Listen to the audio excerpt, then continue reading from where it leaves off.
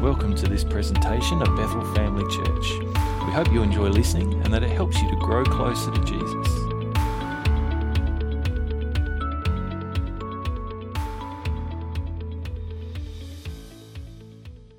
Good morning, everyone.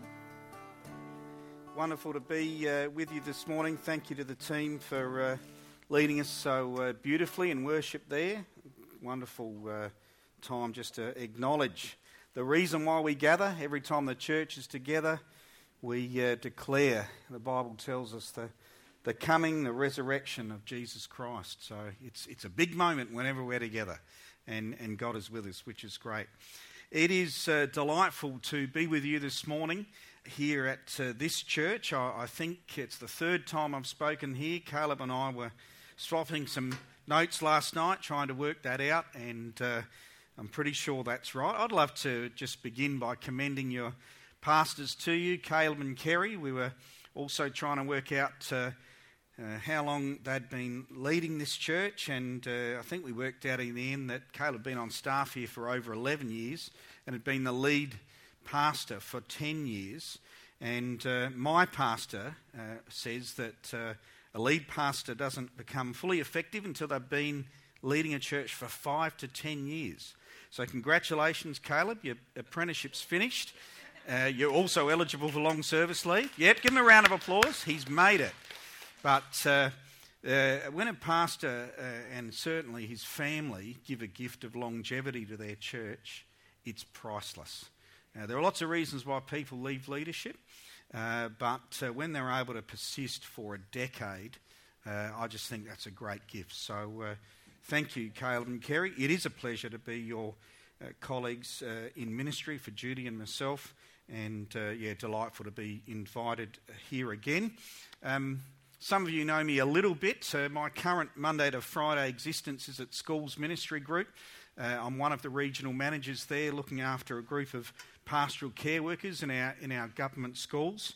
I'm not the regional manager for this region. That's another CRC pastor, Phil Bryce, who works here. But it's a privilege to be involved there. And outside of that, I'm one of the pastors at the Christian Family Centre at Seaton, part of the team there. And Judy and I have been there since the start of 1997 when we first arrived, and I think I've been on the team there since 2005. So it's wonderful to be here with you.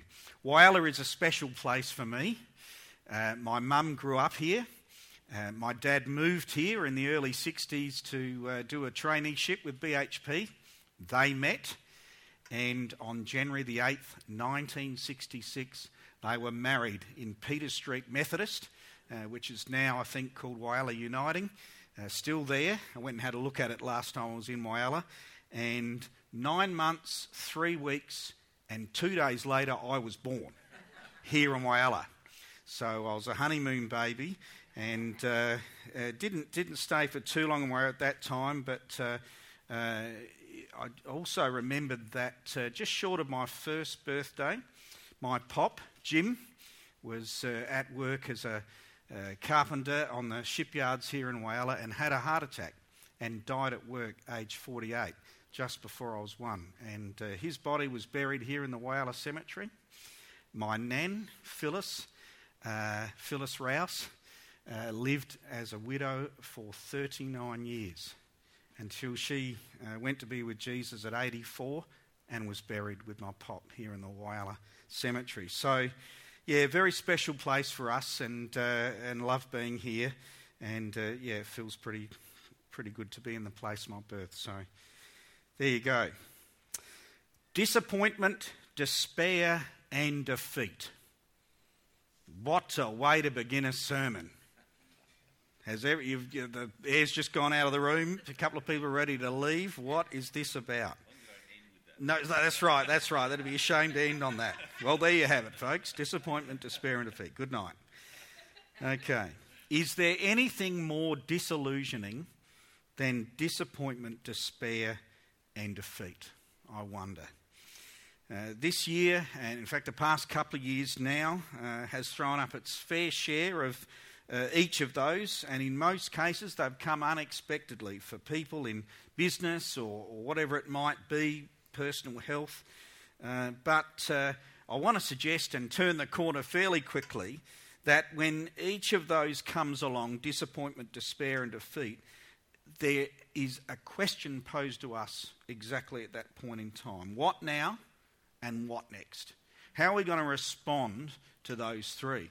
And I really want to just say at the outset, they're not all of them, but I believe that by you being here this morning, God's brought you into that place, and that this could be a moment where you can think about that disappointment, despair or defeat in your life differently.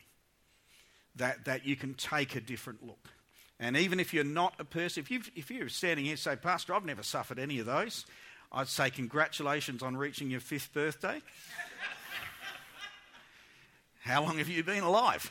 And I don't want to say, hang in there, it's just around there. I don't want to speak that over you. But the fact is that life does have its disappointments. And anyone who's been alive for 10 years would know that that's true. They come to all of us, and folks, I want to let you know, in case you haven't realised, they come to us whether we are people of faith, whether we call ourselves Christians or followers of Jesus or not. We each experience disappointment, despair and defeat. They are actually part of existing on this earth. So the question then, as I said, is what we do in response to that. What now and what next? And I want to suggest that the way that we respond to disappointment, despair and defeat is actually fundamental to how we live our life. Because if those three become roadblocks or stumbling blocks for us, then that just affects the way we get up every day. We get out of bed, and the way that we've processed disappointment, despair and defeat affects the way that we look upon the 24 hours that are going to come. So it's important to reflect upon that issue and how we've responded to that. Today we're going to look at the story of a woman called Naomi, who had her... In fact, Naomi had to deal with the death of her husband, but also the death of her 2 sons. Much like my dear old Nan, who navigated 39 years on her own, quite frankly, I'd say magnificently, thinking back. And Naomi also had to process that, but also the death of her husband or anything of that nature, but simply read about her story in the book of Ruth. And for those of you who know your Bible well, the book of Ruth is called Ruth because it focuses a lot on her story. She was one of Naomi's daughters-in-law, but we actually get a good picture of Naomi's story as well in that book, and it's hers that we're focusing on. These 3 family deaths occurred after the whole family of Naomi were forced to leave their homeland and go to another land because of famine.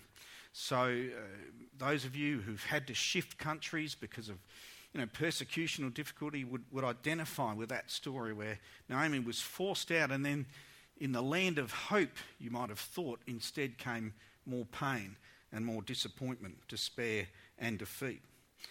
Now the interesting thing about Naomi, I'm going to pull this up just a bit. Sorry, Caleb, because I think I'm getting old, mate, and my eyes are starting... There you go. That's it. That's perfect. Beautiful. Thank you. You're a lead pastor and an adjuster of music stands. Good man. Good man. Right. Now, here's the thing about Naomi. Naomi's not only a person who's experienced disappointment, despair and defeat, but she declares it openly in the Bible, which I reckon is pretty dramatic. She just lets it all out. And in fact, she states clearly, this has made me bitter. She just says, it's made me bitter. However, she is still taking actions of faith. She's still making decisions in her life of faith while she's bitter. Now, I don't know how long you've been around the church, but you might instantly be wondering, is it possible for a person to have faith in Jesus Christ and be bitter? Interesting question, isn't it? Now, I'm not sure what your answer is. You ready for my answer? My answer is yes and no. What a cop-out. You've paid all this money for me to be... I'm just kidding. What kind of an answer is that? Well, let me explain. It's a serious answer. So, firstly, yes, in the sense that, as I said earlier, it doesn't matter the level of our faith in Jesus Christ. We meet moments in life which don't go the way we wanted or expected, which disappoint us and cause us to despair, and can be so dramatic at times that we can become bitter about them. So I want to suggest it is possible to have faith in Jesus Christ and to be bitter, but hang on a minute, here's the no. You can't stay there. Because eventually, despair, you could say, or defeat or disappointment does turn to despair. It can come to bitterness. And if you do not move on from there, your life becomes as if you didn't have faith in Jesus Christ. You might still call yourself a believer, you might still be a Christian, but your bitterness can overwhelm you if you reside so long in that space that it becomes as if you didn't have faith. So no, you can't remain there, but yes, it's part of life, all right? Now, Naomi's a great example of this, and it's actually a faith that leads her to have a breakthrough in her experience, all right? She actually gets through it. And that's the challenge that we're all invited to face today, despite disappointments, despair, perhaps even deaths. Perhaps even you're well aware of the experience of Naomi and my nan about having death in your life unexpectedly at the wrong time. And you need to actually reflect on that today about how you've responded to that. The question is, are you going to continue to believe in Jesus or even begin to believe in Jesus, that there is a good God who does work together in all of your circumstances for your good and is able to do that and outwork his favour in your life? So that's the question. Do you believe that? Will you believe it? How you respond? How are we going so far, folks? Now let's see. Oh, it's up there. It worked. This is good. I reckon this is going to be okay. Now I'm going to read through some of the opening verses from Ruth chapter 1 just to paint the picture of where Naomi's at, all right? So work with me. I'm jumping around a little bit, but you're going to see it all up on the screen and you can follow along. When Naomi heard in Moab that the Lord had come to the aid of his people by providing food for them, she and her daughters-in-law prepared to return home from there. So they left because of a famine. They experienced these deaths in the family. They hear now there's now food back in Israel. They're going to go home. Then Naomi said to her daughters-in-law, "Go back, each of you, to your mother's home. May the Lord show you kindness as you have shown kindness to your dead husbands and to me. Ooh. May the Lord grant that each of you will find rest in the home of another husband." Then she kissed them goodbye and wept aloud and said to her, We will go back with you to your people. That's what the daughters said. "No, my daughters, it is more bitter for me than for you, because the Lord's hand has turned against me. Don't call me Naomi," she told them. "Call me Mara, because the Almighty has made my life very bitter. I went away full, but the Lord has brought me back empty. Why call me Naomi? The Lord has afflicted me. The Almighty has brought misfortune upon me." Now, I'm amazed this is in the Bible. In fact, if I was writing my Bible, I'd say, sorry, we're not going to print that. But Naomi is allowed to express on 4 occasions that God is responsible, she says, for the things that have gone wrong in her life. And she not only declares it, but says, I'm actually going to change my name. Naomi means sweetness, and call me Mara, which means bitter in Hebrew.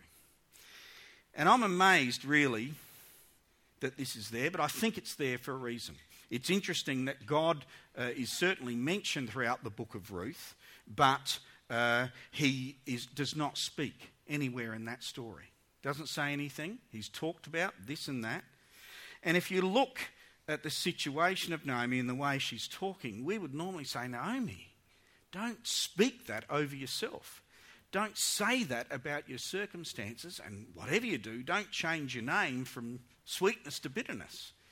But she's so profoundly been affected that it's not that she's lost her faith in God, it's that she's grappling with the goodness of God. That she's arguing and suggesting, and she wants to tell people, it's God who's put me in this position. And God allows her to say that. And you might be a person who's disappointed, defeated, despairing, or bitter.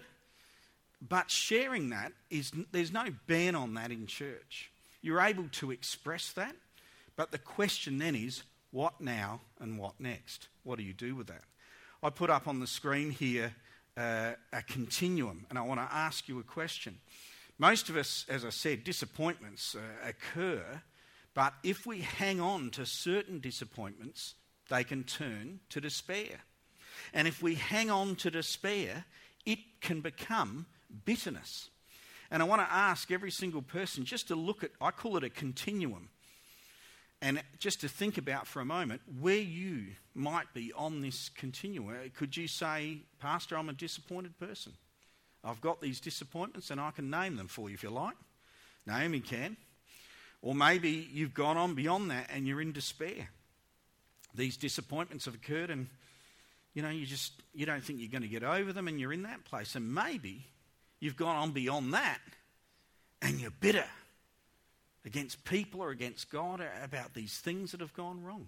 Maybe you can point to yourself somewhere on this continuum. And I just want to encourage you, wherever you might be up there, I want to suggest and ask, maybe request or encourage that God would like to move you either backwards or perhaps more accurately through it.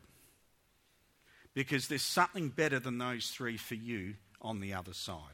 Is that okay to allow for that? Just allow for that possibility. You can move through that today. All right. Philip Yancey once wrote a book called Disappointment with God. That's a pretty bold title, isn't it? Disappointment with God. He was asked in the lead up to that book being published, is there anything worse than disappointment with God? And he said, yes, disappointment without God. It's a good answer. Because I tell you what, you might be disappointed with God, but at least you got someone to complain to. At least you got someone to talk about it. At least you got someone to interact with. Naomi is bitter, but she's still interacting with God, even though he gets the blame for it. She's not on her own. And neither are you, even if you're in that space of disappointment, despair, or bitterness, you're not on your own when you're a follower of Jesus. You've got disappointment, but it's disappointment in the presence of God. You can interact with him. Now, this is an interesting process as it happens to from here. Naomi's life begins to turn around because of the faithfulness of God, but watch this, because of the faithfulness of two people in her life, Ruth and Boaz. So I want to just flag for you very early on in this, you might be a disappointed person, but you've still got God, and I pray by God's grace you've still got someone faithful in your life, because it's through Ruth and Boaz acting faithfully in Naomi's life that she gets through this. All right? So I want you to be encouraged by that. Let's take a look. So after Naomi has said, you girls, you've done enough for me, you go home, I'm going back to bitter place, I'm going home, there's nothing for you there, I can't offer you any more help, all our husbands are dead, you go back, you stay here, I'm going back home. Ruth says this, don't urge me to leave you or to turn back from you. Where you go, I will go, and where you stay, I will stay. Your people will be my people, and your God will be my God. Where you die, I will die, and there I will be buried. May the Lord deal with me, be it ever so severely, if even death separates you and me. Now, for those of you who know your scriptures, that's a famous proclamation in Scripture. But think about this. Naomi, I want to suggest at this moment in time, may not be a super pleasant person to be around. she's a bitter person.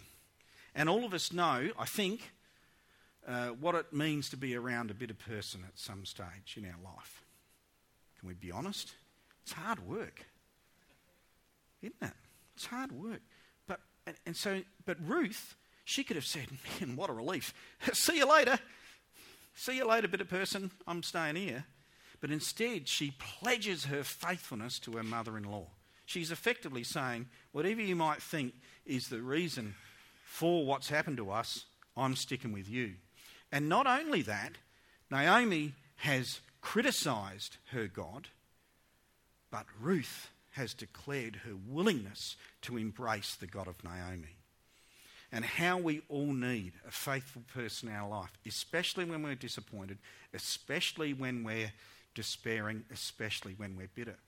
And I'm going to actually just pause for a minute, and I want you to think about a faithful person in your life. And maybe it's someone who stuck with you when times were bad. Maybe it's someone who stuck with you when you were disappointed and despairing. Maybe it's someone in the past. Maybe it's someone in the present. Maybe they're here at this church. Maybe they're not. I just want you to think about them for a minute. I just want you to give thanks for them for a minute. Can you do that? Who's that person who's stuck with you when you've been in a bad place? Maybe they're doing it for you right now. And I just want to lay this out for a minute. It's hard sometimes for people to do that for us when we're bitter. And we need to give them a break. We need to actually, if you can think of that person, I want you to make a plan to thank them when you see them next. Might be after church. I want you to say, oh, thank you for hanging in there with me, because I know I've been tough to be around at some stage. All right? Here's another one. Who can you be a faithful person for right now? Can you think of a person in your life that is really doing it tough and is, hard work? And maybe you need to be a Ruth for them right now. Maybe you need to hang in there with them. Pray for them. Commit yourself to sticking with them through this time. Not run away or turn for home, but to stick with them. Heavy thoughts, aren't they? But we need Ruth in our life. I've got a Ruth. I call her Judy. 31 years. That's tough. 31, 10. Anyway, it's a long time, isn't it? 31 years. What'd I go? Oh, yeah, you need a Ruth, but folks, you need to be Ruth for someone as well. Now, here's a funny thing. This is, you might be thinking, Pastor, I wish I had a faithful person in my life. I don't know if I have. Well, here's my advice. Go and find someone. Now, you're thinking, that's a bit cheap. How do you do that? Well, here's an interesting thought. I remember when I arrived at the Christian Family Centre, I'd been through a tough time in my faith, and I was despairing. I was in despair about my ability to be a follower of Jesus. Really was. And got to the church, and, I'm just thinking, Lord, what was I thinking when I said yes to Jesus? As a 17-year-old, was I just off the planet? Are you there? Can I do this? Is it possible to be a Christian who's effective? And I remember thinking to myself, well, at least I can drive. You know about the chapter in the Bible that talks about the importance of driving? You've seen that? It's not in there. But the reason I thought, I might be all of these things, but I can get in my car every Sunday morning and I can drive myself to the Christian Family Centre at Seaton. And each of you have done that today. And I don't know whether you think about this, but coming here this morning was an act of faith. I mean, you did it for some reason. You must have believed something was going to happen positive about it. And I just thought, I can get my family can get together, we can drive to church. We can do that much. And when you put yourself in the position of worship, of praising God, and being surrounded by the people of God, you are in the position to receive a Ruth ministry. Because you're here in the fellowship of God, and someone can speak a positive word to you, or a word of faith, or a word of prophecy, or something. So don't think that you can't find a faithful person. You're in a good place already for that to happen. All right? So be encouraged by that today. All right. Let's talk about initiative. This is what I mean by this is action of faith. Naomi takes the initiative by going home because she's heard about the saving power of God, right? So she says, let's go towards the saving activity of God. Good move. Bitter person, but moves towards the activity of God. That's a good start. Then Ruth takes the initiative, and so they're back in Israel, and Ruth says, I'm going to go out and do some gleaning. Now, I don't know if your kids have said lately to you, I'm going to go out gleaning. Has anyone said that to you? It hasn't happened for a while. I don't know if it still do it. But gleaning was the social service of the day. People of Israel were instructed not to harvest up to the... So they had to turn the harvester back before they got to the edge. And poor people could go into the edges and take grain for themselves, usually just to feed themselves, sometimes to sell it. And so Ruth says, well, I'm going to take an action. So Ruth believes this is worth it, right? I'm going to do something. She chooses a field of a man called Boaz, who just happens to be a wealthy relative of Naomi's and who knows the kindness that Ruth has showed her mother-in-law. And this is what Boaz says. He says, may the Lord repay you for what you have done, Ruth. May you be richly rewarded by the Lord, the God of Israel, under whose wings you have come to take refuge. So notice that Ruth makes a commitment to Naomi, but in doing so, she earns the favour and blessing of God via his servant Boaz. Boaz invokes a special phrase containing the words wings and refuge, and they appear 4 times together in the Bible, all of them in the Psalms, and here's just an example of one of them in Psalm 36, verse 7. How priceless is your unfailing love, O God. People take refuge in the shadow of your wings. What a beautiful picture of that sense of the covering of the mother bird and giving shelter and protection to those under her care.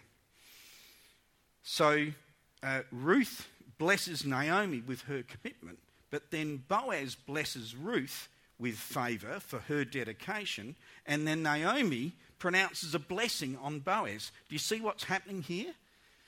There's bitterness, death and despair, but there's still faith to do the right thing or to walk in the favour of God.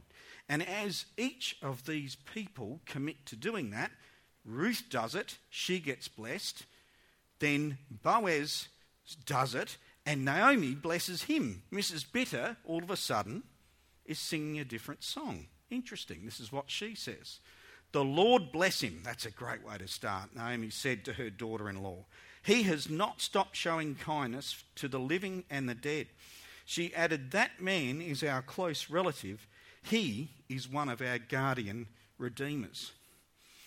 You know, I reckon it's possible sometimes to be so bitter in life you cannot see any good in anyone. I hope that's never happened to you, but sometimes it does. But Ruth has had trauma in her life, but she looks at Boaz and she said, the Lord bless him. That is a kind, faithful man. And he has shown kindness.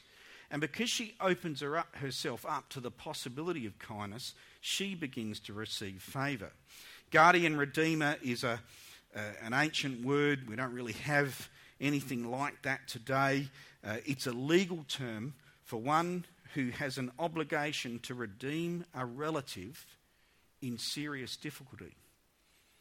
We don't sort of have a legal responsibility for that today. There are some legal requirements for husbands and wives and other relationships, but I like the idea of a relative who is bound to help out a family member. I think most of us would expect that or rely on that, but we shouldn't take it for granted, should we? But no, for Boaz, he's got a role to play in this, all right? Do you have a guardian redeemer? There's a song that says, there is a redeemer. I want to talk to you a bit later about your guardian redeemer. So there's 3 things that I want to make today and 3 points. I want to encourage everyone here today to just reflect about, can I say this in church? What's coming out of your gob?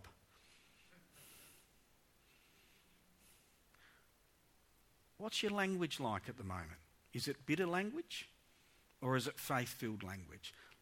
Naomi's had a moment, but she's still got enough inside of her to say, that's a faithful guy. And I want to encourage you today to be able to say, that's a faithful person. And not only that, that's a faithful God.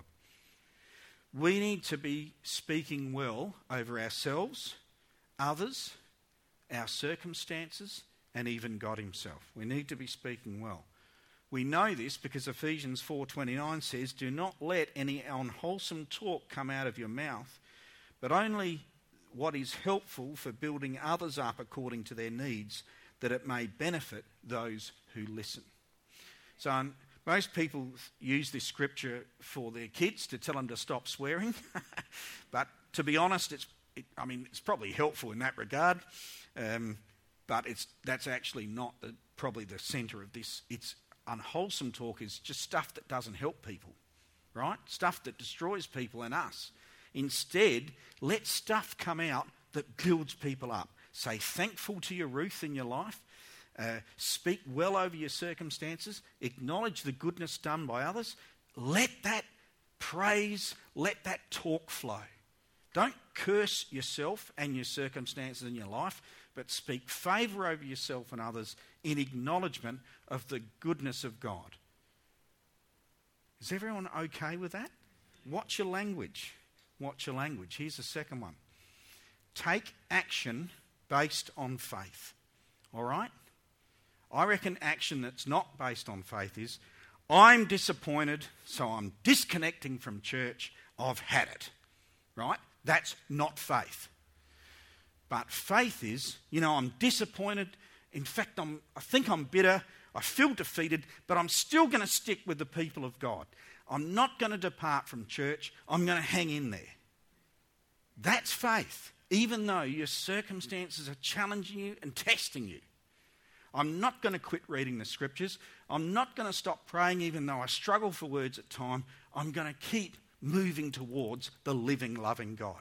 I want to encourage all of you today to do that. It's got to be a good sign that you're here, but I reckon some of you might be sitting there, maybe you've got your fists clenched, and maybe you're screwing your face up. Maybe you're thinking, why is this happening?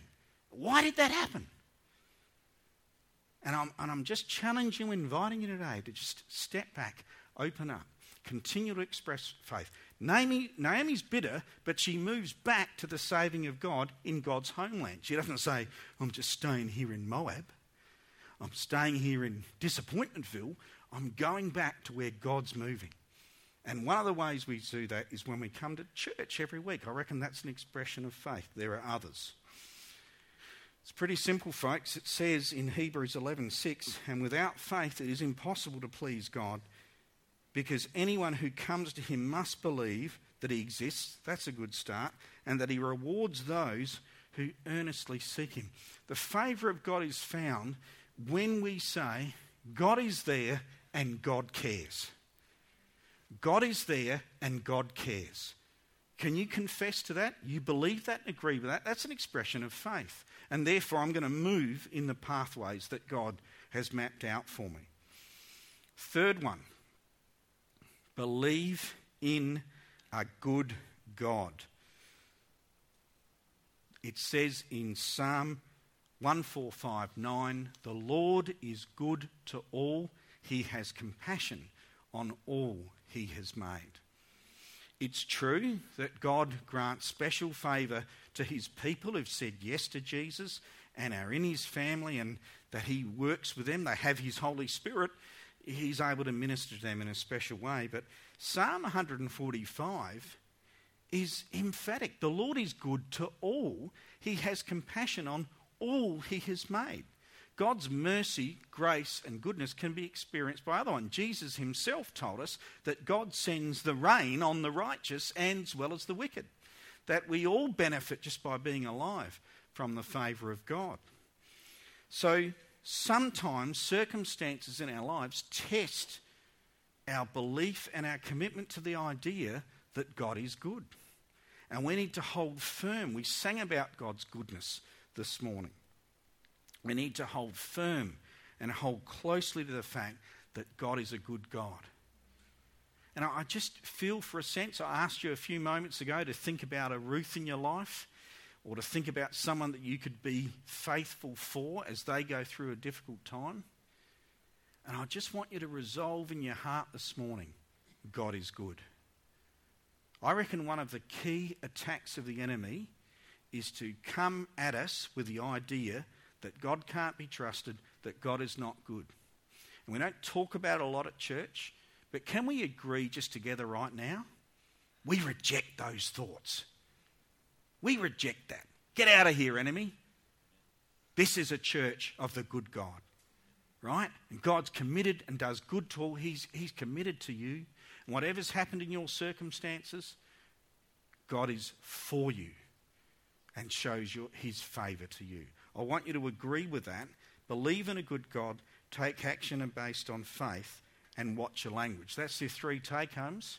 I'll be asking questions afterwards. Okay, let's check where we go to next.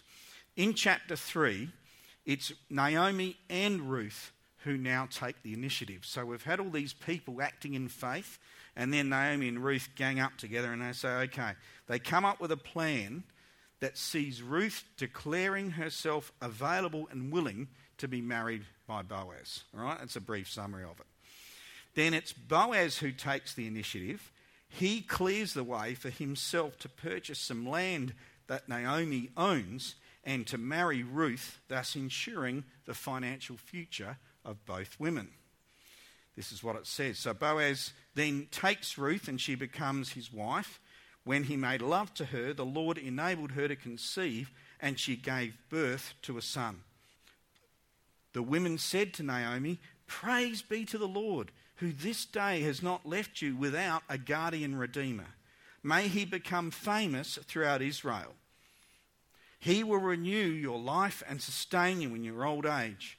For your daughter-in-law, who loves you and is better to you than 7 sons, has given him birth." Naomi and Ruth take the initiative. Boaz takes the initiative. God then takes the initiative and enables Ruth to conceive. At the start of the story, God is aiding his people by providing food for them, and now the Lord enables Ruth to conceive, providing in that one act for her, for Boaz, for Naomi, and for the entire world. In that one child. Let me explain. Ruth's son was named Obed, who was the father of Jesse, who was the father of David, who is the ancestor of the Lord Jesus Christ. Friends, the good news for you today is that you do have a guardian redeemer, and his name is Jesus Christ. And he cared about your situation so much, even before you were born, that he gave up his life, that he gave up his good life in heaven, and came down and died so you could know the living God, so that you would not have to live in disappointment, defeat, despair, and bitterness. Jesus himself rescues you from those things. So you might read that story and say, gee, I wish I had a Ruth, I wish I had a Boaz. Well, you do. And he cares about you enough not to let you stay in that place of disappointment, not to let you stay in that place. And I believe that he wants to minister to you today, to lift that from you, and to now allow you to step into the place where you understand him and know him as the good God. It says in Galatians chapter 3, Christ redeemed us from the curse of the law by becoming a curse for us. For it is written, cursed is everyone who is hung on a pole. That means crucified as Jesus was. He redeemed us in order that the blessing given to Abraham might come to the Gentiles through Jesus Christ, so that by faith we might receive the promise of the Spirit. Gentiles are everyone who's not a Jew. If you're a Jew here this morning, I apologise, but I'm just assuming that's all of us. We were not even in, at that stage, the promise and the plan of God. But Jesus wanted everyone to step into that place, everyone to come into that space. And that includes you as you sit here this morning.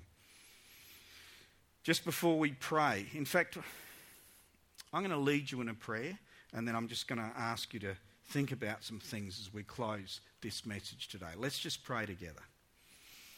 Thank you, Lord Jesus. Lord, we thank you so much for the example and the story of Naomi. Lord, we thank you that even though she was a bitter person, she still had faith in you. And she still was willing to act on it, to move towards you and your saving grace.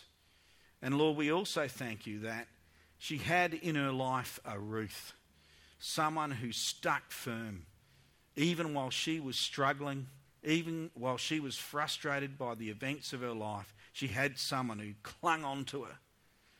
And Lord, I thank you for every single person here today who's been that for someone else. And Lord, I thank you for those who are thinking at the moment that they need to do it for someone, or that they've received that ministry from someone else. Lord, may we acknowledge them in this week to come. May we declare and thank them for their faithfulness. Lord, I thank you for the example of Boaz, a man of means who took his responsibilities seriously and acted for the benefit of both Ruth and Naomi. Lord, help us to be that person. Father, I also want to thank you for every single person here today who's placed their faith and their trust in you, who has looked to you as Lord and Saviour. And if they're not in that space, Lord, I pray that they would know beyond a shadow of a doubt they have a guardian redeemer. There is someone. His name is Jesus. You, Lord, would do it for them, would reach out and rescue them. We thank you for these things today in Jesus' name. Amen. Amen. I'm going to invite the team to come to the front and to lead us in a song, but I want to just give you some things to think about and maybe to commit yourself to action on. Here are three things. Firstly, I want to say, don't let disappointment or turn to despair and then to bitterness. Don't do that. If you are a disappointed person, make a decision today that you're going to hand it over to Jesus and let him take you from this place and from that space. Decide to continue to believe in a good God who cares for you and who redeems your circumstances. Second, if you are bound in disappointment and despair, take some action that is based on faith in Jesus. Do something that is based in faith and not in disappointment. You could say, turn your disappointment into a decision. What does that look like for you? Thirdly, start speaking well over yourself and others and your circumstances. And if you don't know what that means or what it looks like, I encourage you to cheat. You ready? Here it is. Just read this. All right? Try Psalm 103. Let's do it right now. I've got this going. Kerry said I could go free form. I'm going to read this over you. This is great. Now I've got to find it. This is for everyone in this room. This is good. Praise the Lord, O my soul. All my inmost being, praise his holy name. Praise the Lord, O my soul, and forget not all his benefits, who forgives all your sins and heals all your diseases, who redeems your life from the pit and crowns you with love and compassion, who satisfies your desires with good things so that your youth is renewed like the eagles. The Lord works righteousness and justice for all the oppressed. He made known his ways to Moses, his deeds to the people of Israel. The Lord is compassionate and gracious, slow to anger and abounding in love. He will not always accuse, nor will he harbour his anger forever. He does not treat us as our sins deserve, or repay us according to our iniquities. For as high as the heavens are above the earth, so great is his love for those who fear him. As far as the east is from the west, So far has he removed our transgressions from us. As a father has compassion on his children, so the Lord has compassion on those who fear him. For he knows how we are formed. He remembers that we are like dust. As for man, his days are like grass. He flourishes like a flower of the field. The wind blows over it and is gone, and its place remembers it no more. But from everlasting to everlasting, the Lord's love is with those who fear him, his righteousness with their children's children, with those who keep his covenant and remember to obey his precepts.